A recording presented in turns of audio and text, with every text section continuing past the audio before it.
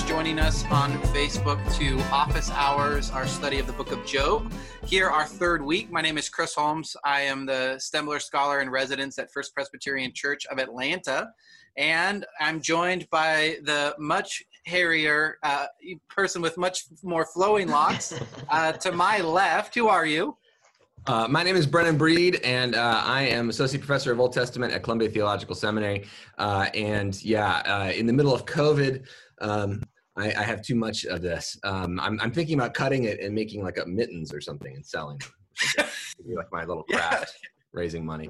And we are both joined, and we are so grateful to Dr. Brent Strawn, who is Professor of Old Testament at Duke University, teaching at Duke Divinity School, a former teacher of both Chris and I, someone that we both owe a lot of gratitude to for teaching us so many different things.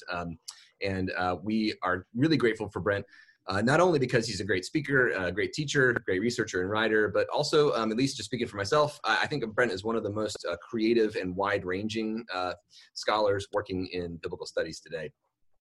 Brent is somebody who can focus on minutia of text criticism, looking at ancient manuscripts and comparing them. He's someone who thinks about art and the kind of art of the ancient Near East more broadly, and metaphor theory, literary theory. He can write papers on cognitive neuroscience and what it's like to be a bat.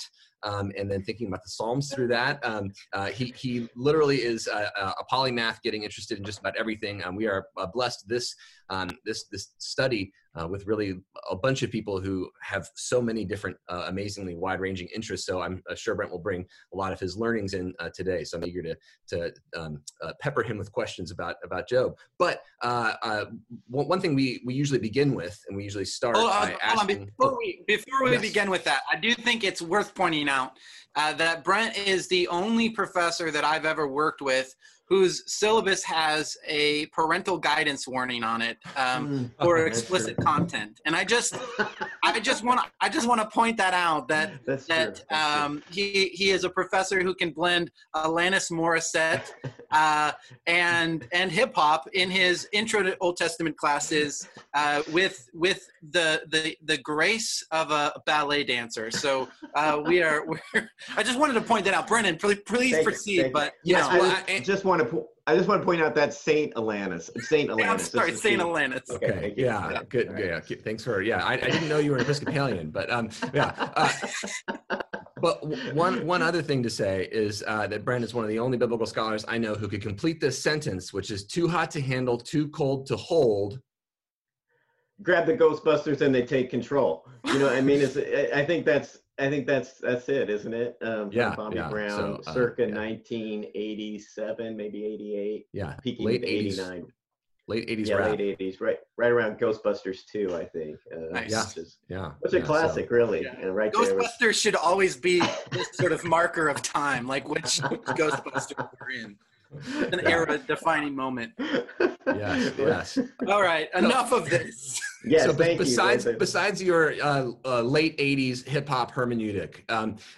Golden age, by the way. That's the golden age of hip-hop. Golden age. I agree, actually. So we usually ask folks who are guests on Office Hours to just share with us, and this, of course, can't be comprehensive and so on, but just to share with us some of your kind of guiding hermeneutical or theological assumptions. What do you bring with you to reading a text that you usually want to communicate with your students or with folks that you're teaching? Yeah, that's a great question. Let me just say first, thanks for having me, y'all. It's fun to be with you guys and see your faces and have great memories, of course, with each of you in the past in Atlanta and classrooms and everything else. And glad to see you doing this wonderful thing with Office Hours. So cool, and happy to be a part. To the question proper, Chris might remember this from TAing for me one time years ago. But in my intro classes, I sort of am fond of lists of 4 things. I find that 5 is too many. I can really not remember 5, and 3 is just not enough. with all due respect to the Godhead and the doctrine of the Trinity. 4, however, seems to me just right. And I do, in my introductory classes, start with 4 things of kind of starting points where I come from when I teach an Old Testament class. And I think it gets to this question. And I've, to remember it, it's A, B, C, D, though I go backwards, D, C, B, A. And so D stands for the doctrine of God. And so when I come to Scripture, I really think that God is real and that God is speaking through Scripture and has something to say in the address of Scripture. So it's not just a literary character or a literary investigation, but something real's happening in the text and beyond the text. So that's D. C stands for the importance of the canon, or the canonical criterion, that what is in the canon of Scripture matters and has to be attended to, even those parts of Scripture that we don't particularly like. All the more reason that we need to pay attention to them. So the canonical criteria is C. B is believers, as in the priesthood of all believers, and that what Scripture says is addressed to all believers, not just a select few. And then A stands for the authority of Scripture. So I'm kind of backing my way into it, that therefore Scripture is because of these things, authoritative, worth hearing, listening to, struggling with. So I think those D, C, B, A, those 4 things, I sort of inform my disposition towards Scripture when I come to it. I'm just surprised they're not, letters of the Hebrew alphabet. I think next, that'd be good. That'd be good. You have to change the C to G. I love how clear and simply you've articulated that. That's helpful. I'm sure people watching with us are going to be able to put that in their back pocket to pull out later. I use your 4 on whatever all the time. Good. I should probably send you some money. Yeah, well, that'd be fine. Finder's fee, just because. Just put a little hit on Google Scholar or whatever, so the metrics go up. People in the schools like these metrics now. Okay, fair enough. Brent, thanks so much for joining us, and thanks for giving us some of your kind of hermeneutical theological background. That is really helpful, and I also really love the way that it's an acronym. We can kind of remember those things a lot often. Yeah. But also, last week we talked with Carol Newsom about Job's friends. So just to back up, we started this study of Job with the prologue, chapters 1 and 2. We talked a little bit about some of the ways that it functions kind of as a folktale, but a complex one, with this kind of hinging question of does Job worship God for hinam, for nothing, for no reason, for no purpose, for no gain? But Job ends up worshiping God. We move into the dialogue and we get this much more complex, a bit like an explosion of ideas and like an explosion of this folktale where you might expect that Job just keeps worshiping God in the midst of losing everything. And that's what we're supposed to do. That's the message. But actually, when we slow down and have this wisdom dialogue, Job ends up complaining and getting pretty upset. And his friends are the ones who are quoting what we think of as Bible, quoting things like Deuteronomy, quoting bits of Psalms, or kind of referencing some of the theologies of Proverbs. And Carol was helpful in unpacking that Christians generally come to the friends with a presupposition that they are evil and bad because God says they're bad in the end, right? But Carol helped us to slow down and to really take seriously the friends' arguments. First of all, because we don't want to throw them out there. They're actually relying on biblical information and biblical points of view and claims, but also helping us think in terms of the dialogue, that these are points of view that are helpful sometimes, but also not helpful sometimes. And particularly the friends' ways of trying to look at Job's trauma and to try to narrate it, to put it into a narrative, which is sometimes helpful, but sometimes not. But then also talking to Job about his piety, right? Trying to get, Job, you should pray, right? You should pray to God and everything will turn out fine. And then also thinking about our limitations. Job, you don't know. You don't know the truth about God. You don't know everything, so don't claim to know everything. You probably did sin at some point. You don't know, right? And those things together kind of function as the friends' claims. Yeah. We're turning now to Job himself, and especially in the first kind of round of the dialogues. But what we kind of, I think, need to do now is really think about what is Job saying in particular that's different than the friends. I don't know if either of you have kind of contextualizing things to talk about before we jump into some texts. But what do you take of Job's speech altogether? And Carol talked a little bit about Job 3, but that might be something to bring into the conversation too. What happens when Job speaks after chapter 2? Yeah, I mean, Carol's obviously one of the world authorities on Job, and I've learned a lot from her work and her kind of concern with rehabilitating the friends in some ways is really helpful. Recently, for me, in thinking about Job and some other work I've done on Job, and Carol might do this in some of her work as well, I didn't double check, is to think about, the grand sweep of the book, which is hard to kind of hold in our heads because so much is going on, and especially in the wisdom dialogue where they're so deep in the weeds and in the arguments, and then sometimes not just addressing each other but talking past each other at the end. But then also the God speeches, right? And then the end, as you say, where God definitively weighs in. And in my own thinking about what's going on with Job's discourse and its aptness or rightness, and the friend's discourse and its inaptness or ineptitude and its non-rightness, the key text is at the end in the epilogue in 42:7-8, where God says, "You haven't spoken of me what is right." And of course, as I'm sure you already have talked about, all these, every word practically is up for discussion in these poems, and this, even in this prose text, this is the prose epilogue.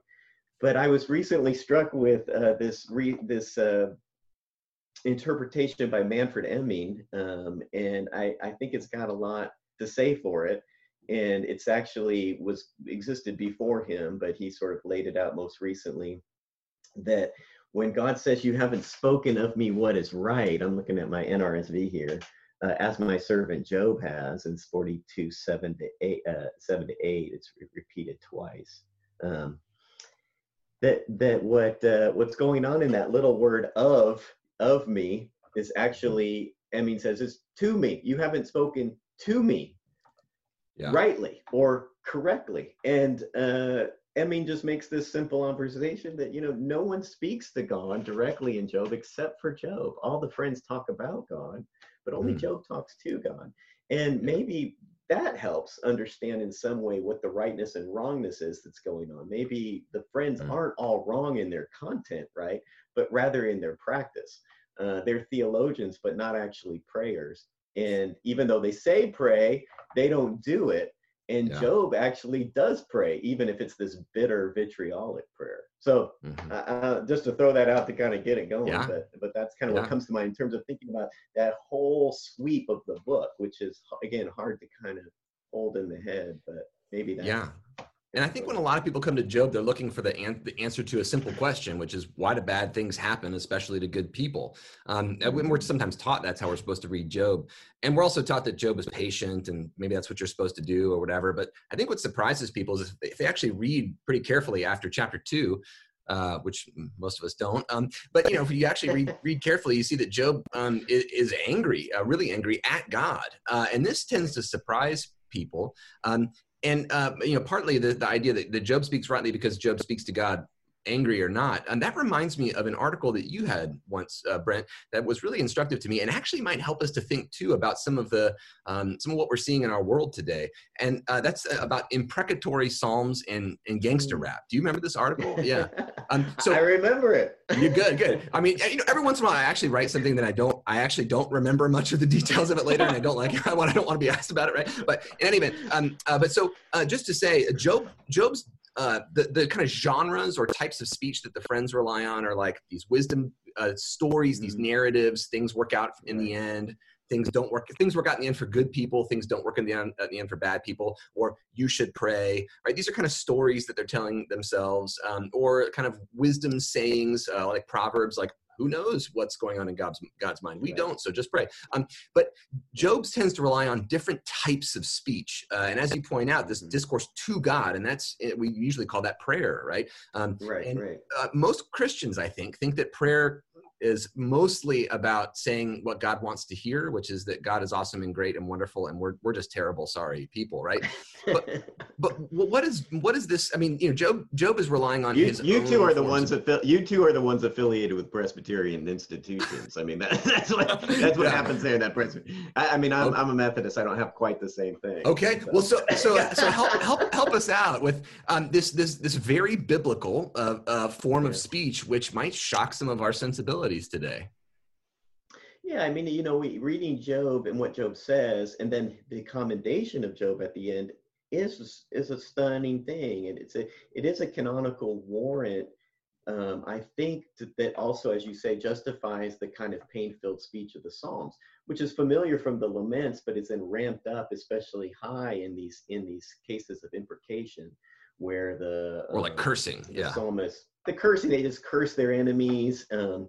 But here the curse in Job is really addressed almost to God, right? I mean, it's got to be borderline blasphemy according to most people's standards and antiquities standards as well.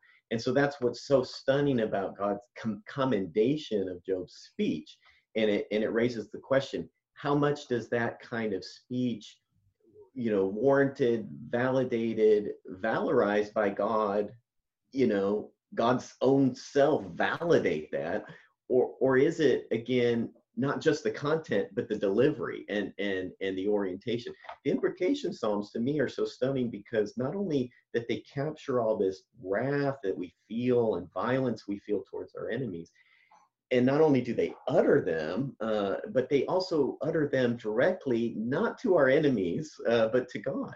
And somehow that process, I think, is therapeutic. That because as my own professor Pat Miller used to say, this allows the violence and anger we feel to be let go. We're not repressing it, holding it in, but we also at the same time are holding it back in the sense that we're containing it so that it doesn't break out in violence against our neighbor and their bodies, but is somehow oriented to God, who takes up this anger and pain and absorbs it.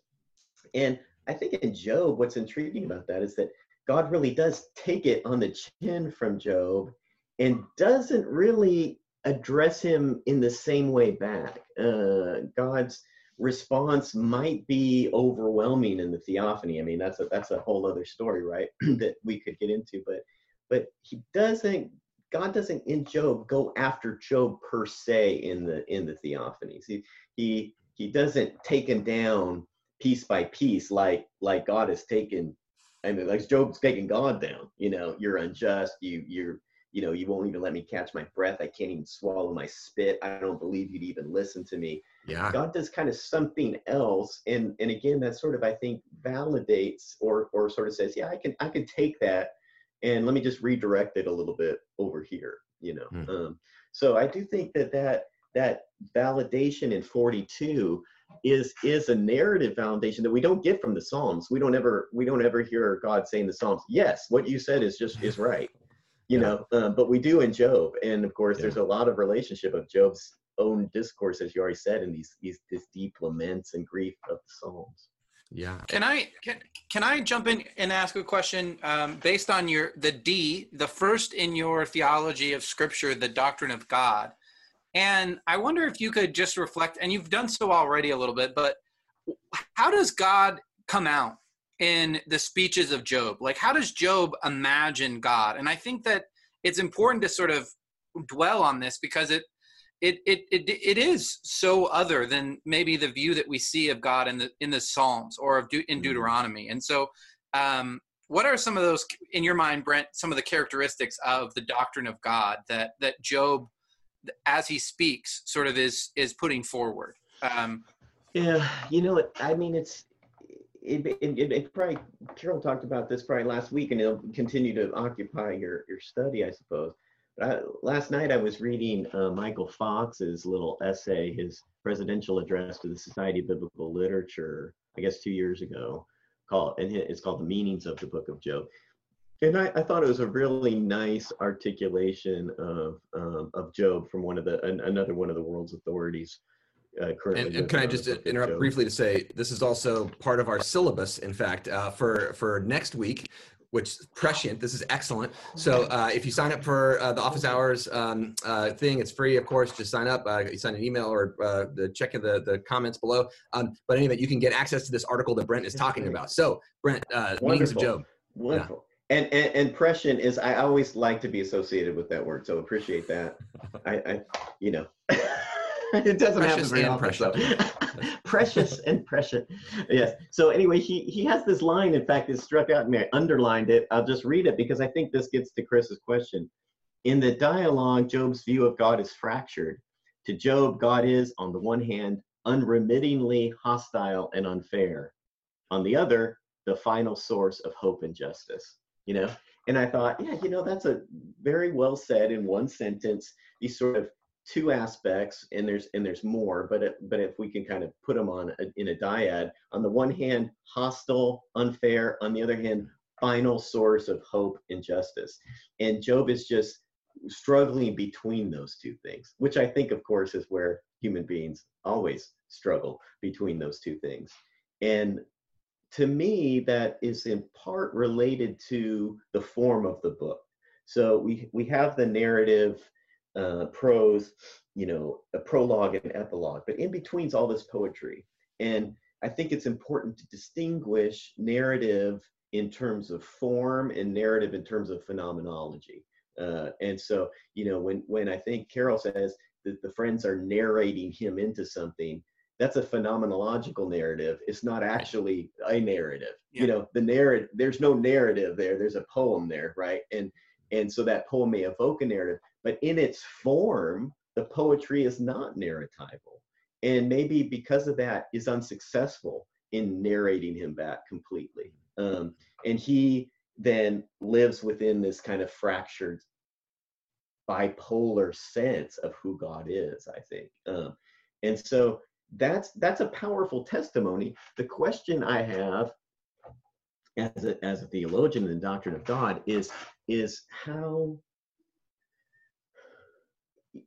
accurate is Job's experience of God? Or to say, what is the role, said differently, what is the role of experience in our understanding and doctrine of God? How powerful is it? Mm-hmm. I think for Job, his experience is super powerful, right? I mean, that's why he describes it early on in chapter 6 that we were looking at for today. If all my calamity was weighed, it would be heavier than the sand of the sea, 6:3, you know? That's how it feels to Job, but that's probably a bit overstated, you know, right? I mean, my own pain, and I haven't had pain like Job, so let me be clear about that. You know, in terms of pain, it's overwhelming to the self who feels the pain. It's colossal. It cannot be measured. But the book of Job, as it goes on, I think says there's more to the cosmos than just Job's pain.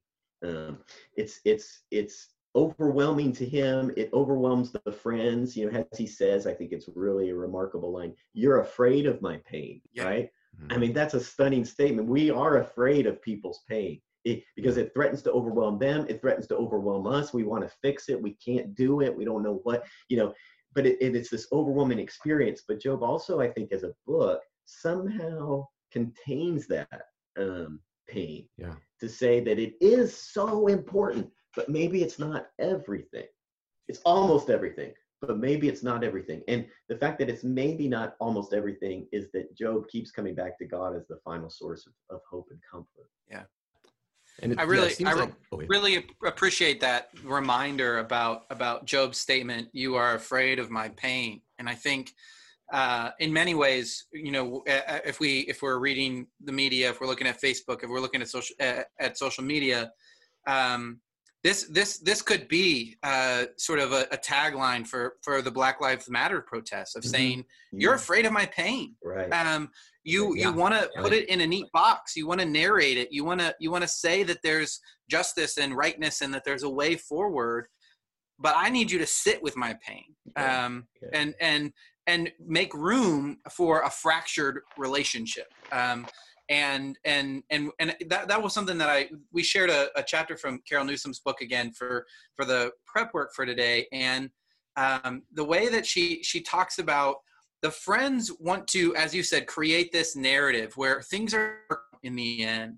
And Job is sort of like, no, look at my experience, be with me here. Right. And I just find that I just resonate with that so much right now with what's going on in our country and in our world. You could see Job, right, in this light as a crisis in pastoral care. You know what I mean? The friends show up at first they don't even recognize him, right? They can't recognize him, so racked with pain and grief is what the prologue says. And they just sit there for a week and nobody says anything, right? And then someone finally speaks, and it's Job, and he says that stunning, cursing of the day he was born in Job 3. And then the friends, they just can't help themselves. They just have to tweet something back, and say, they tweet it back and let's get into it. And they get into it and they argue about it for, 30 some chapters. But Job also says in the material that was on the docket for today, silence would have been your wisdom, and so that their first disposition towards him is to just sit there and not know what to say. That was right. Once they get into it, it's like getting into a theological debate in the ICU, right? Or in the morgue, at the morgue where the grieved has just come to identify the bodies. Well, let's have a little conversation here about the problem of evil. It's not the right time. It's not the right time. You might have to have that conversation at some point, but not for a while, right? And so this crisis of pastoral care is quite significant. And, what happens is Job says all kinds of stuff, and it's sort of validated, right? He spoke rightly of me or spoke rightly to me.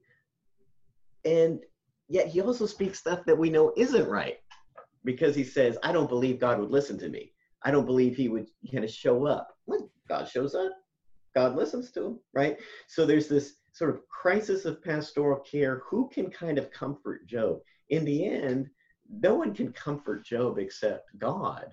And even God doesn't comfort him in quite the way he wants. God doesn't give Job a specific answer. And I think people like Fox and others are right, because if God gave a specific answer to Job's problem, it wouldn't be a book or an answer anymore for everybody else, because not everybody suffers like Job or exactly like Job, right?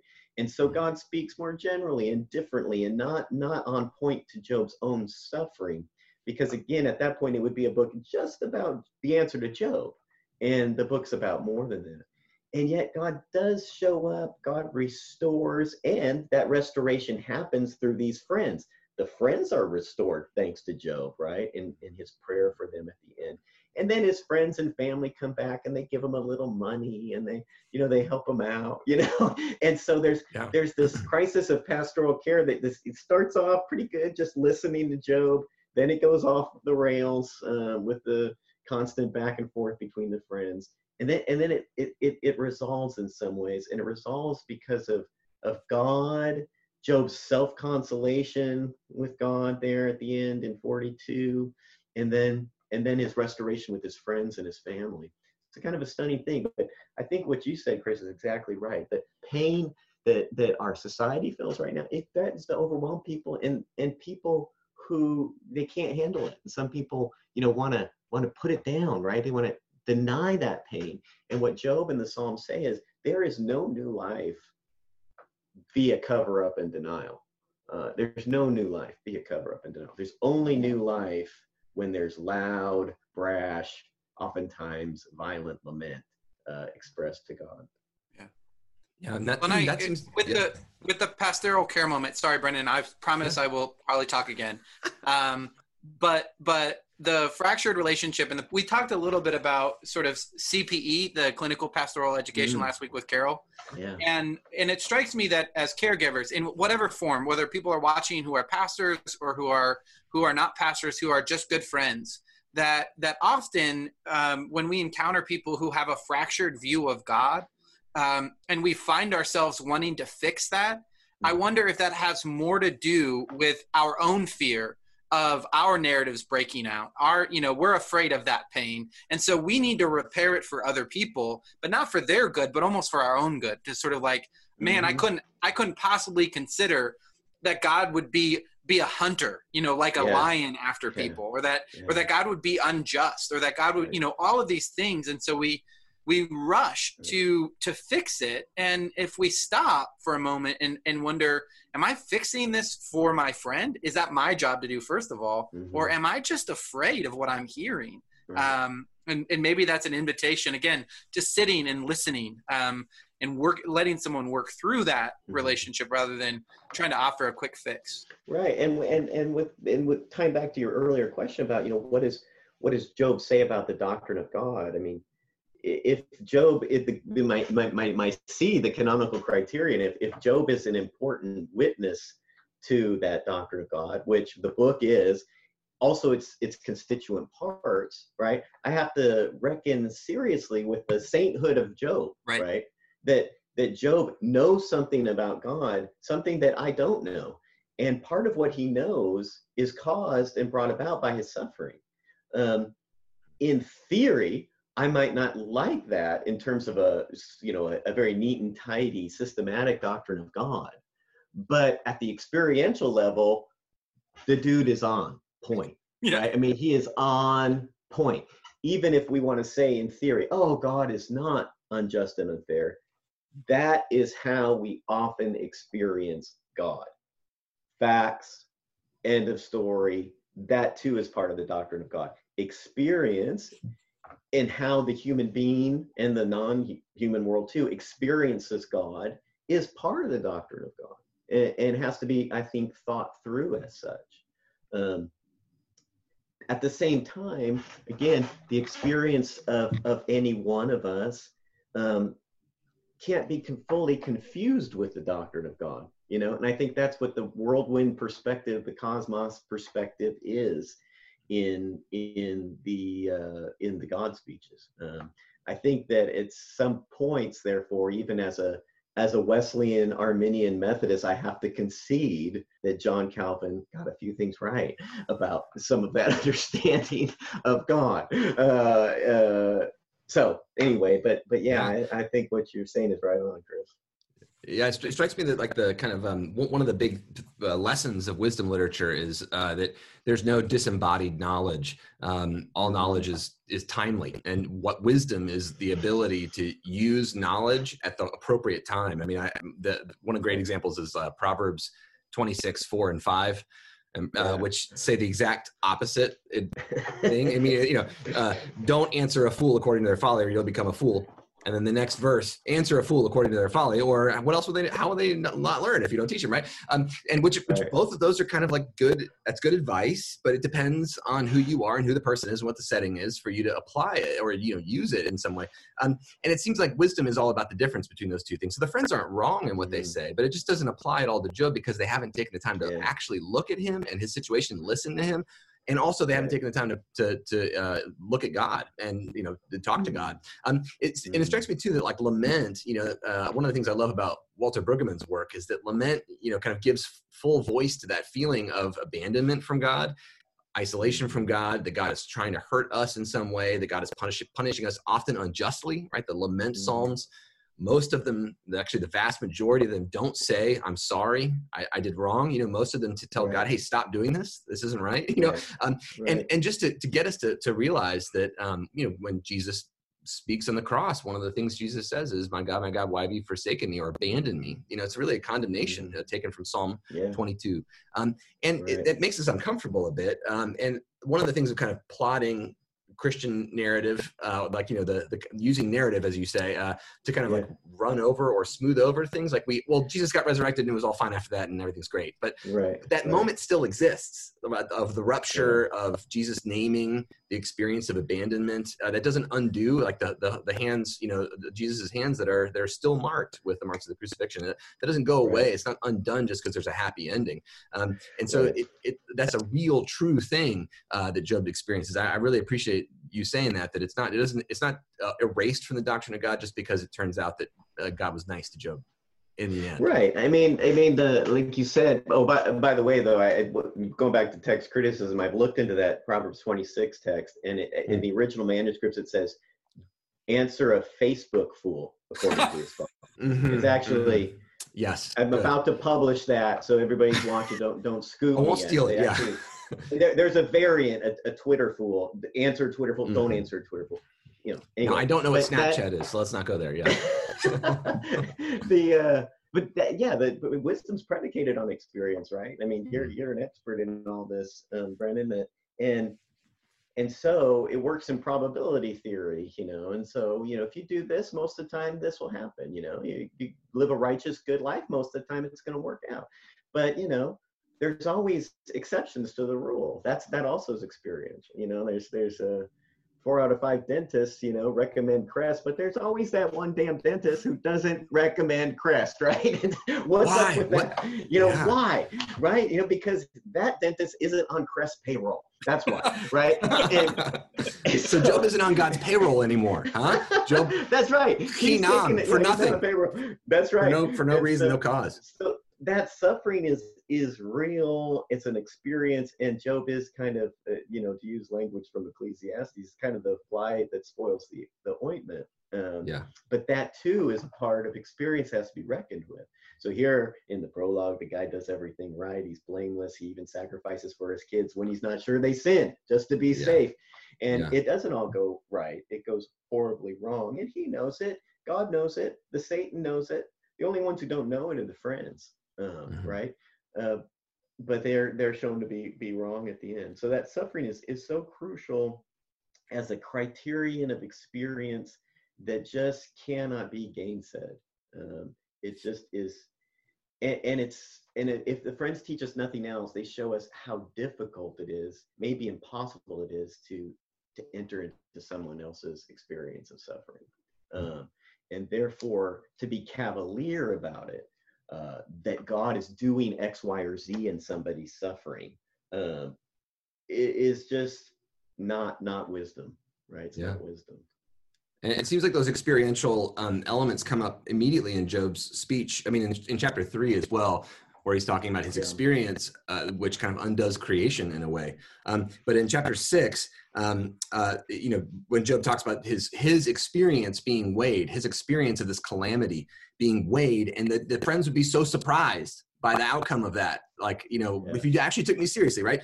As we said, hyperbole, but verse 4, for the arrows of the Almighty are in me. That's that kind of, God is committing violence against me. And if you just would wait for a second and look at it. But then also this stuff about taste, which I think is really important. Job brings this up a lot in his speeches, especially in chapter 6, but in chapter 6, verse 5, does the wild ass bray over its grass, the ox low over its fodder? Can that which is tasteless be eaten without salt, or is there any flavor in the juice of mallows, like marshmallows, I guess? A kind of fruit of or the innards of a plant from that time and place. My appetite refuses to touch them, these kind of tasteless foods. They are like food that is loathsome to me. And then he kind of ends up at the end of chapter 6, verse 30, saying, is there any wrong on my tongue? Cannot my taste discern calamity?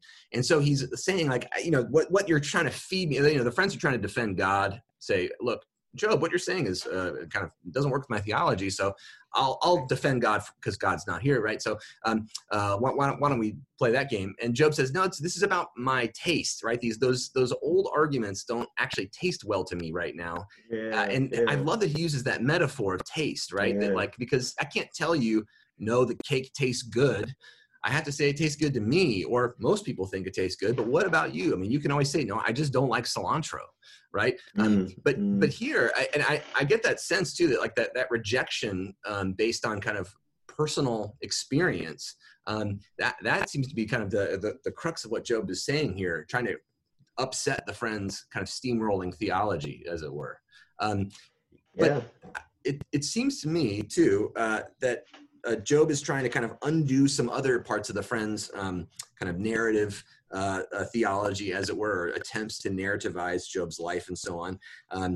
In chapter 6, I love that he makes fun of like the friends themselves. Like, you all are bad friends, as you pointed out, Brent, in chapter 6, verses 14 and on. Those who withhold kindness from a friend forsake the fear of the Almighty. You don't believe in God if you forsake your friend. I mean, even if that means you attack God, right? This is amazing stuff. Right. But in chapter 7, he kind of switches and he starts to talk to God. And I was wondering, what do we, we talked a little bit about Job's anger and so on, but what do we see in chapter 7, especially with this kind of pivot to God? What are the hallmarks of Job's argument here, you think? And how would the friends maybe have understood that?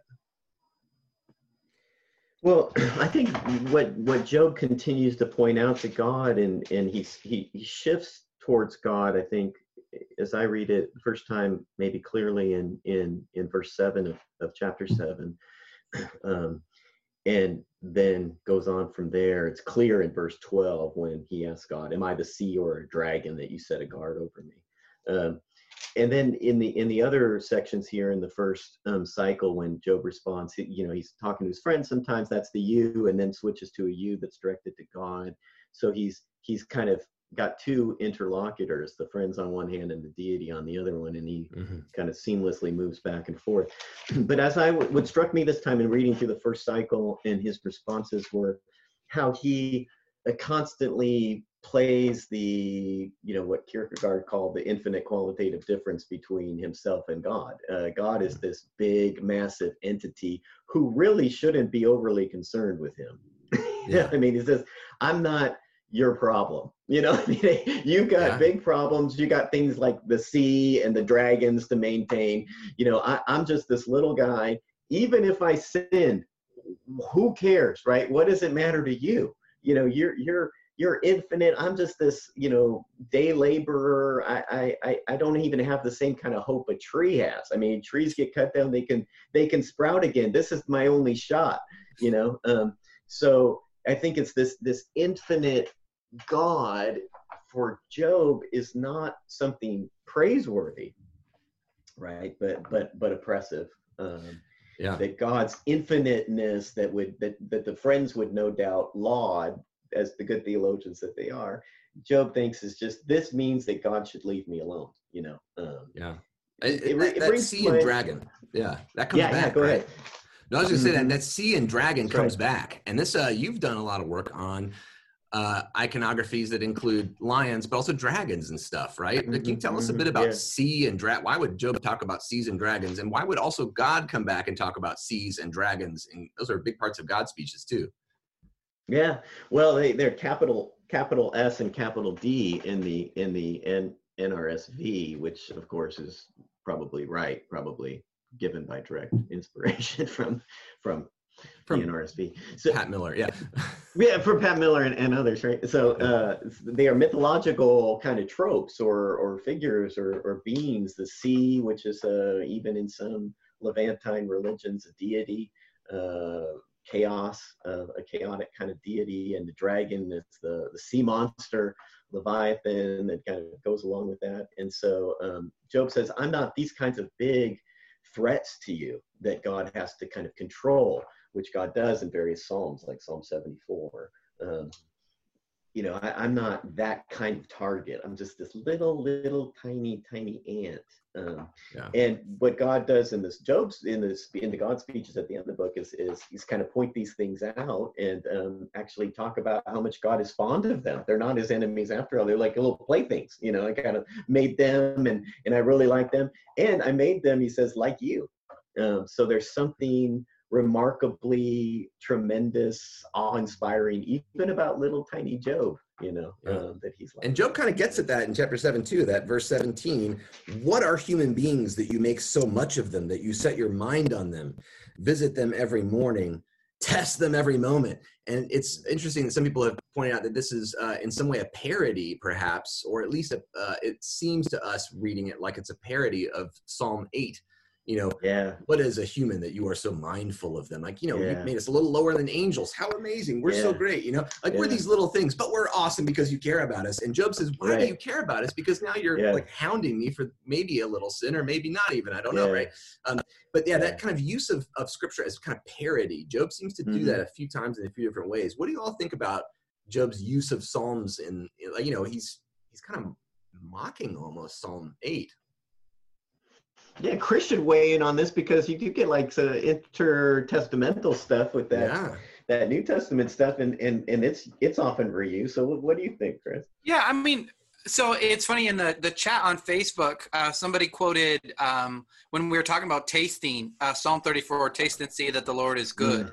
And all of this, I wonder, Brennan, if all of this language about taste in Job is actually subverting that and is saying, I've tasted and it's not good. Like actually my experience has suggested, yes, I've experienced God and it is actually not right. Or what we see in Job 7, this play with Psalm 8, and later in another speech of Job, there seems to be another play with Psalm 139. And I think, it's one of those places where I often teach, sort of a very basic introduction class to of the Bible and biblical interpretation to local pastors in the United Methodist Church.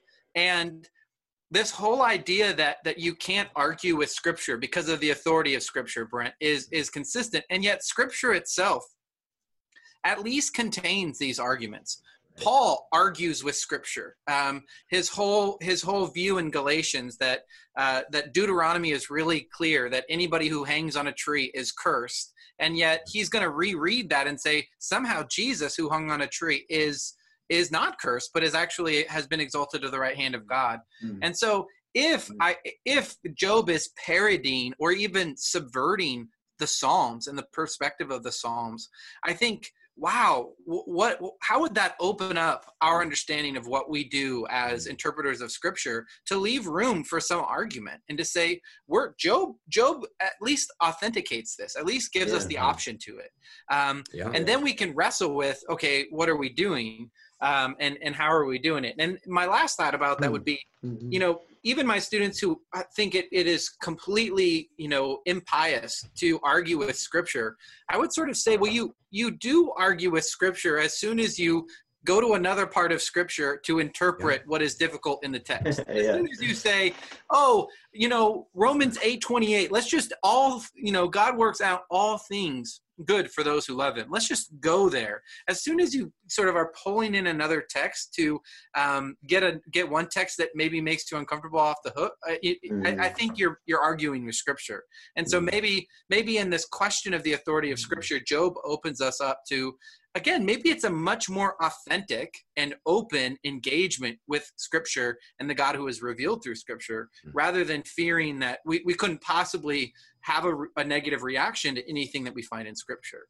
Yeah, no, I like that a lot. It in that sense, Job is kind of a microcosm of the entire Bible, right? With these different voices talking around who God is and what the nature of the world is and suffering and all the rest. And in Carol Newsom's work, that's kind of talked about in terms of the dialogical nature of truth, right? That truth is not gotten at by just a single monological voice. And I suspect that's how a lot of people think about Scripture, as this kind of one voice or whatever. And when you get into the weeds, it's got all these different voices, and here's Psalm 8, but then there's Job 7 seeming to maybe offer a different take.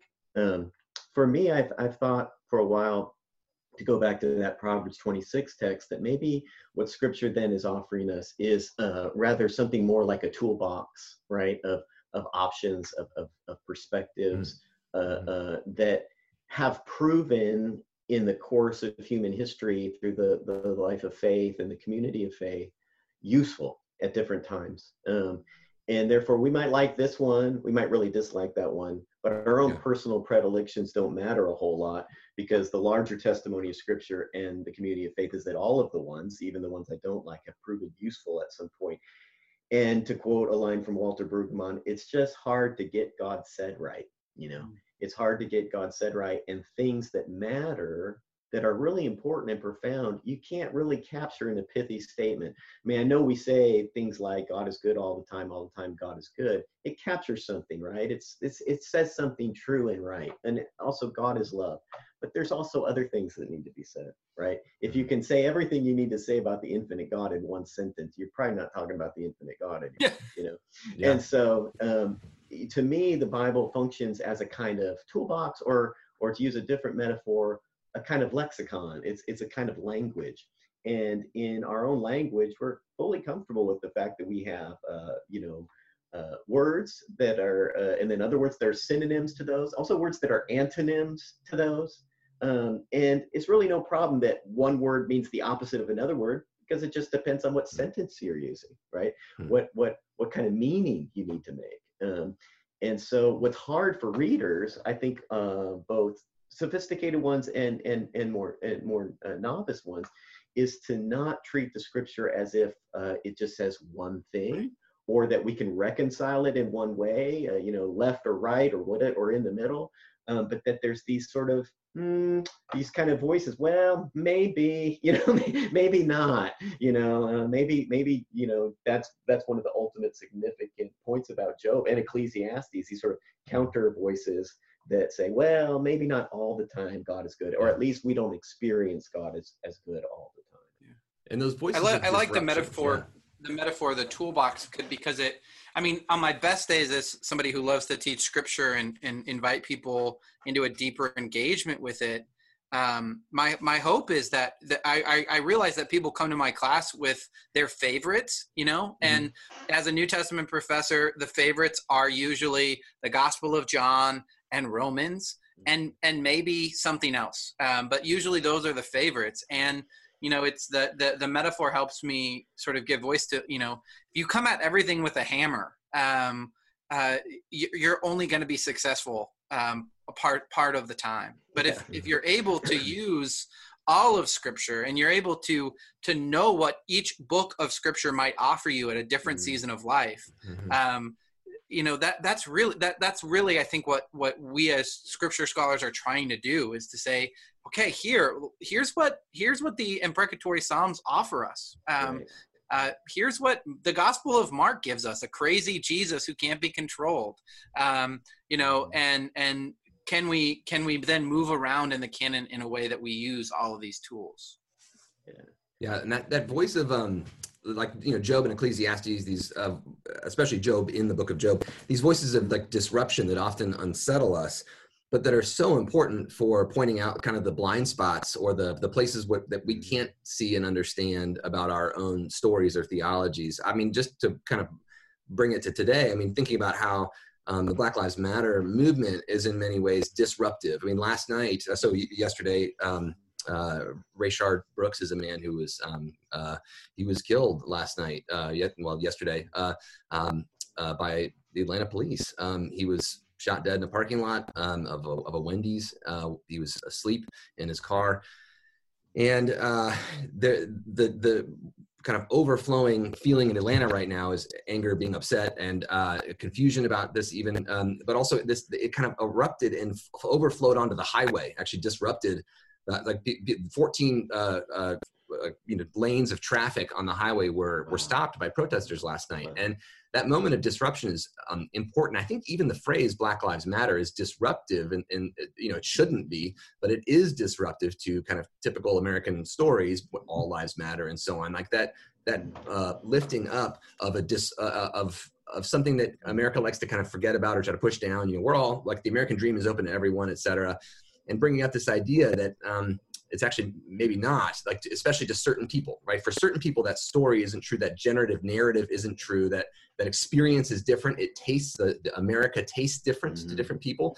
But we can ignore that often. Or like the Friends try to defend America, try to defend our systems, try to defend, or myself. I didn't do this. I'm not a part of it, et cetera.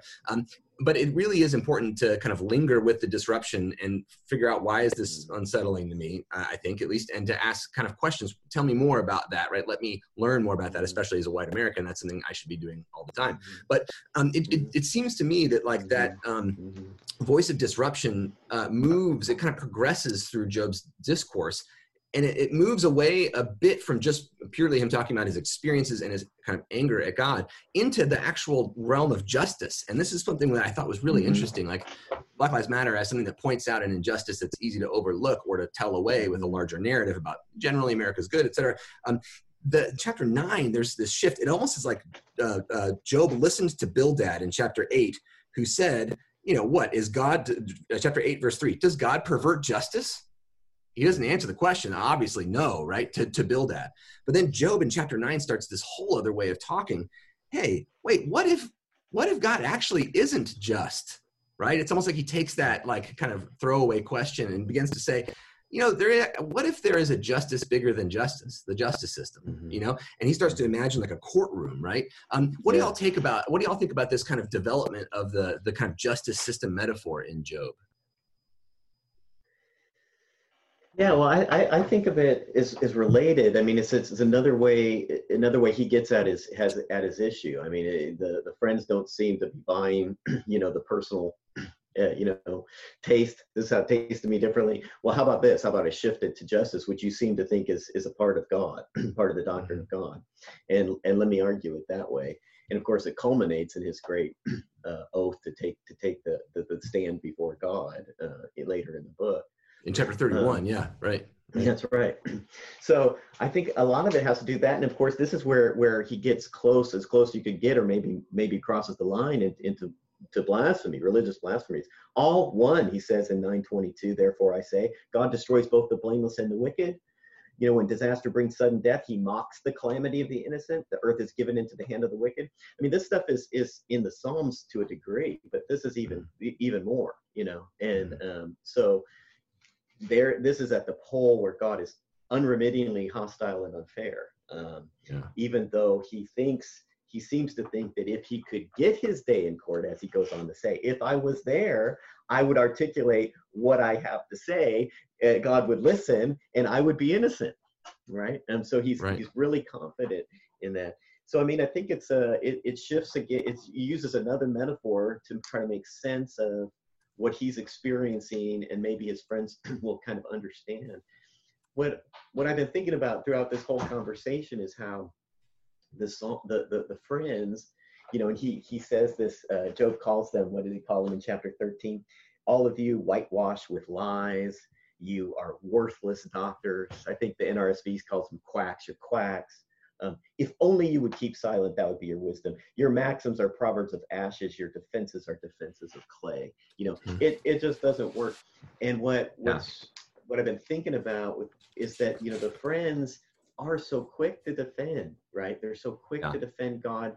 They're afraid of this disruption that you pointed out, Brendan. They just can't handle it. They want to set everything straight, which is, if we can psychoanalyze a little bit, it's because they're projecting, right? They can't handle this within their own self, so they project it out, and they got to handle it through Job in some way. But they're the ones who talk incessantly about God, never to God. And so Bonhoeffer says in his book on creation and fall, the first theologian in the Bible is the serpent, who speaks about God, surely God didn't say, and the friends just talk about God. They never speak to God, and this is why we're biblical scholars, not systematic theologians, right?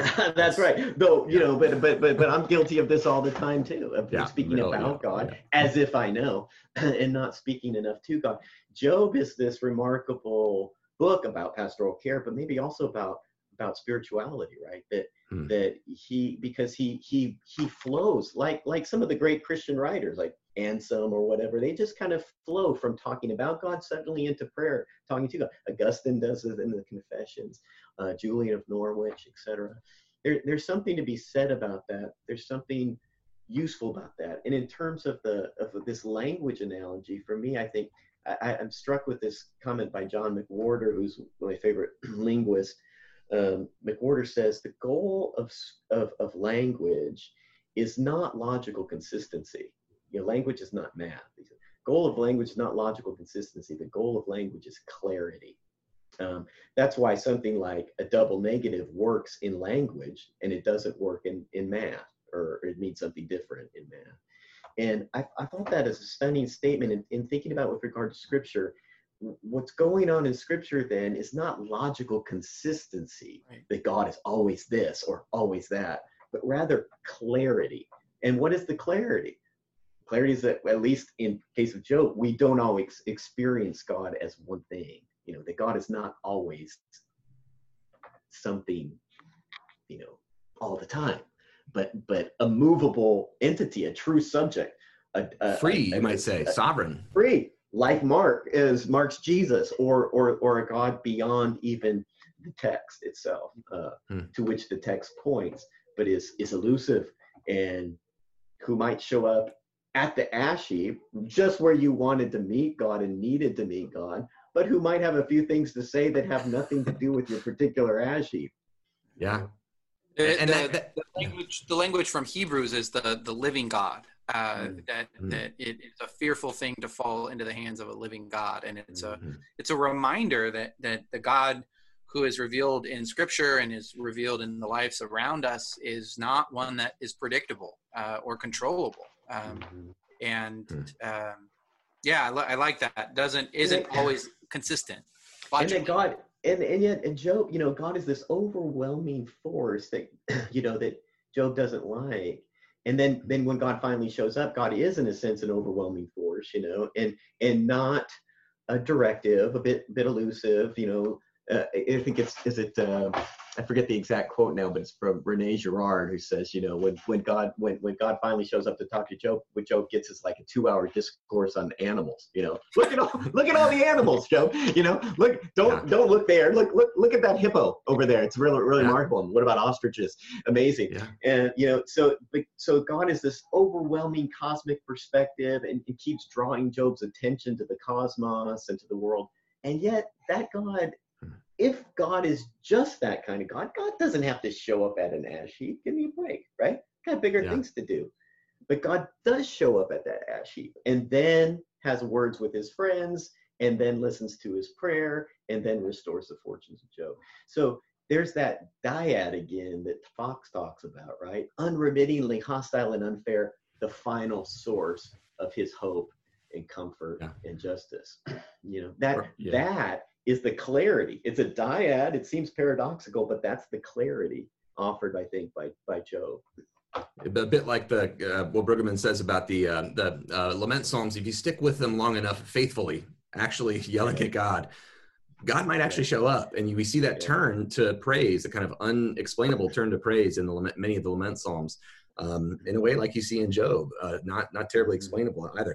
The one thing to point out, I think it's kind of important for the book, starting in chapter 9, we get this notion of like an umpire, a mediator. That Job says, well, if I want to take God to court to sue God for breach of contract, basically, you said you'd love me and take care of me, and you attack me for no reason, which is kind of true. And then, I'm going to sue God. But in court, God's the judge and the jury and the accused.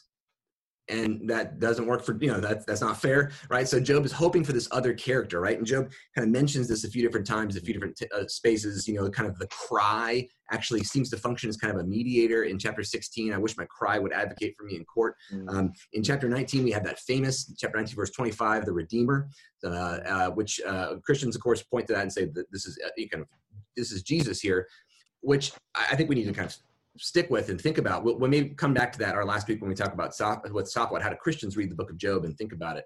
But just to say, within the text, it seems to be that Job's hoping for this kind of, I don't know, some sort of force but he kind of doubts it too. What could this thing be that could mediate between me and God? But what do you all take about that language of the mediator or the umpire, the Redeemer, the one who can like fight God on my behalf and fix things? I mean, my initial thought is, I think Job comes to the conclusion, maybe, that that God has to be that advocate as well as, at some level. I read the discourses as going in that direction of him saying, you're the not only the judge, but you're also my advocate. And maybe that, again, Brent, to your point about Fox's work, about that paradox is, yes, you're the judge and you're the jury, but you're also the source of my defense. And in chapter 23, maybe it goes that way. Yeah. And he just seems to be fishing, right? He can't get what he wants from his friends. He tries different metaphors and can't get that. What about the courtroom? What about if I could just get someone in there, the courtroom for me? It's just strike out. I mean, again, it might be a hope, but it might just be a kind of hopeless hope. As we, some of the things we talked about in terms of this session was, can you in terms of the courtroom metaphor, can you sue God, and what would happen if you did? I think Job shows that you can sue God and that you probably will lose. But even if you won, would that be a loss? The other stunning example of these friends that I was talking about with reference to Bonhoeffer, the other example is from Elie Wiesel's Trial of God, where the most articulate defender of God in that play, which takes place in the imminent beginning of a pogrom against some Jews. They decide to put God on trial. The only person who defends God is Satan, and super articulate, beautiful, theodicies that are uttered by the Satan figure that you can find in all kinds of philosophical theologians. That this is the explanation of the problem of evil. But Wiesel says that's the Satan character made that comment. That's the temptation. Yeah, but so that.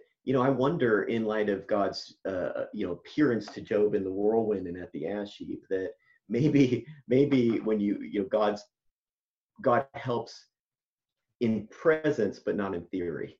That in theory, God, it's not going to be super helpful. The doctrine, the Odyssey, in theory, God's presence doesn't help, but in actual experience, that God's presence helps, because that's Job's primary criterion at the moment for his doctrine of God, right? Is his unremitting, painful experience that's just overwhelming him. It's overwhelming his friends, and it is a truth. It's a painful truth, and it's a truth that, when it's experienced pain, that is all-encompassing truth. But it's not the only truth in the world. But it is the only truth for Job. Yeah.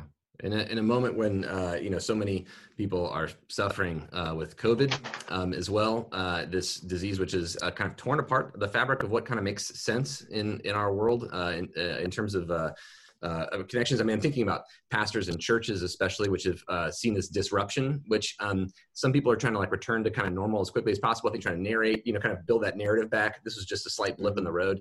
It might be instructive for us to kind of sit for a while as a church and think, too, about instead of just trying to get back to exactly the way it was, what does this disruption show us? Disruption of our ways, our patterns, our embodied connections, but also to really sit with the voices of grief that are hard to hear right now. I noticed that the voices of grief with COVID. People are dying, isolated. Often it's people that society has hidden. It's ravaging the elderly, who are often hidden from our view in retirement homes and things like that. So all to say this, I feel like there's a lot to chew on today, and all of our different experiential disruptions right now. There's economic disruptions too, but anyway, yeah. Right. Well, and if we go back to the pastoral care situation, what's our role in these moments? I think that what Job teaches ultimately, in terms of which character is favored and all the rest, it's the voice of the suffering that gets the primary emphasis, and it's again validated and valorized in the book, so that when we go into these situations, if we're not suffering ourselves, if we're there to be with others, the silence of the friends, or the showing up of God. And the giving of these painful texts, of Job as scripts that can be uttered by those who suffer, rather than the cut flowers of nice doctrine that fixes everything. That seems to me to be what Job offers us in terms of thinking about, what to do in times such as these. It's the lament psalms that matter now, not the hymns of praise. And maybe those lament psalms will get us through, and we'll turn to praise. But we also know the lament psalms that never quite get there. Psalm 88. That shows getting to that praise is a long-term process, and that some may not fully ever get there. And that too is okay, according to the Psalms. All right. Well, with that, I think that'll be our final word, because we are at this point well over our time. We're way over time. Sorry. Way over time. That's okay. Thank you for the rich discussion, Brent and Brennan.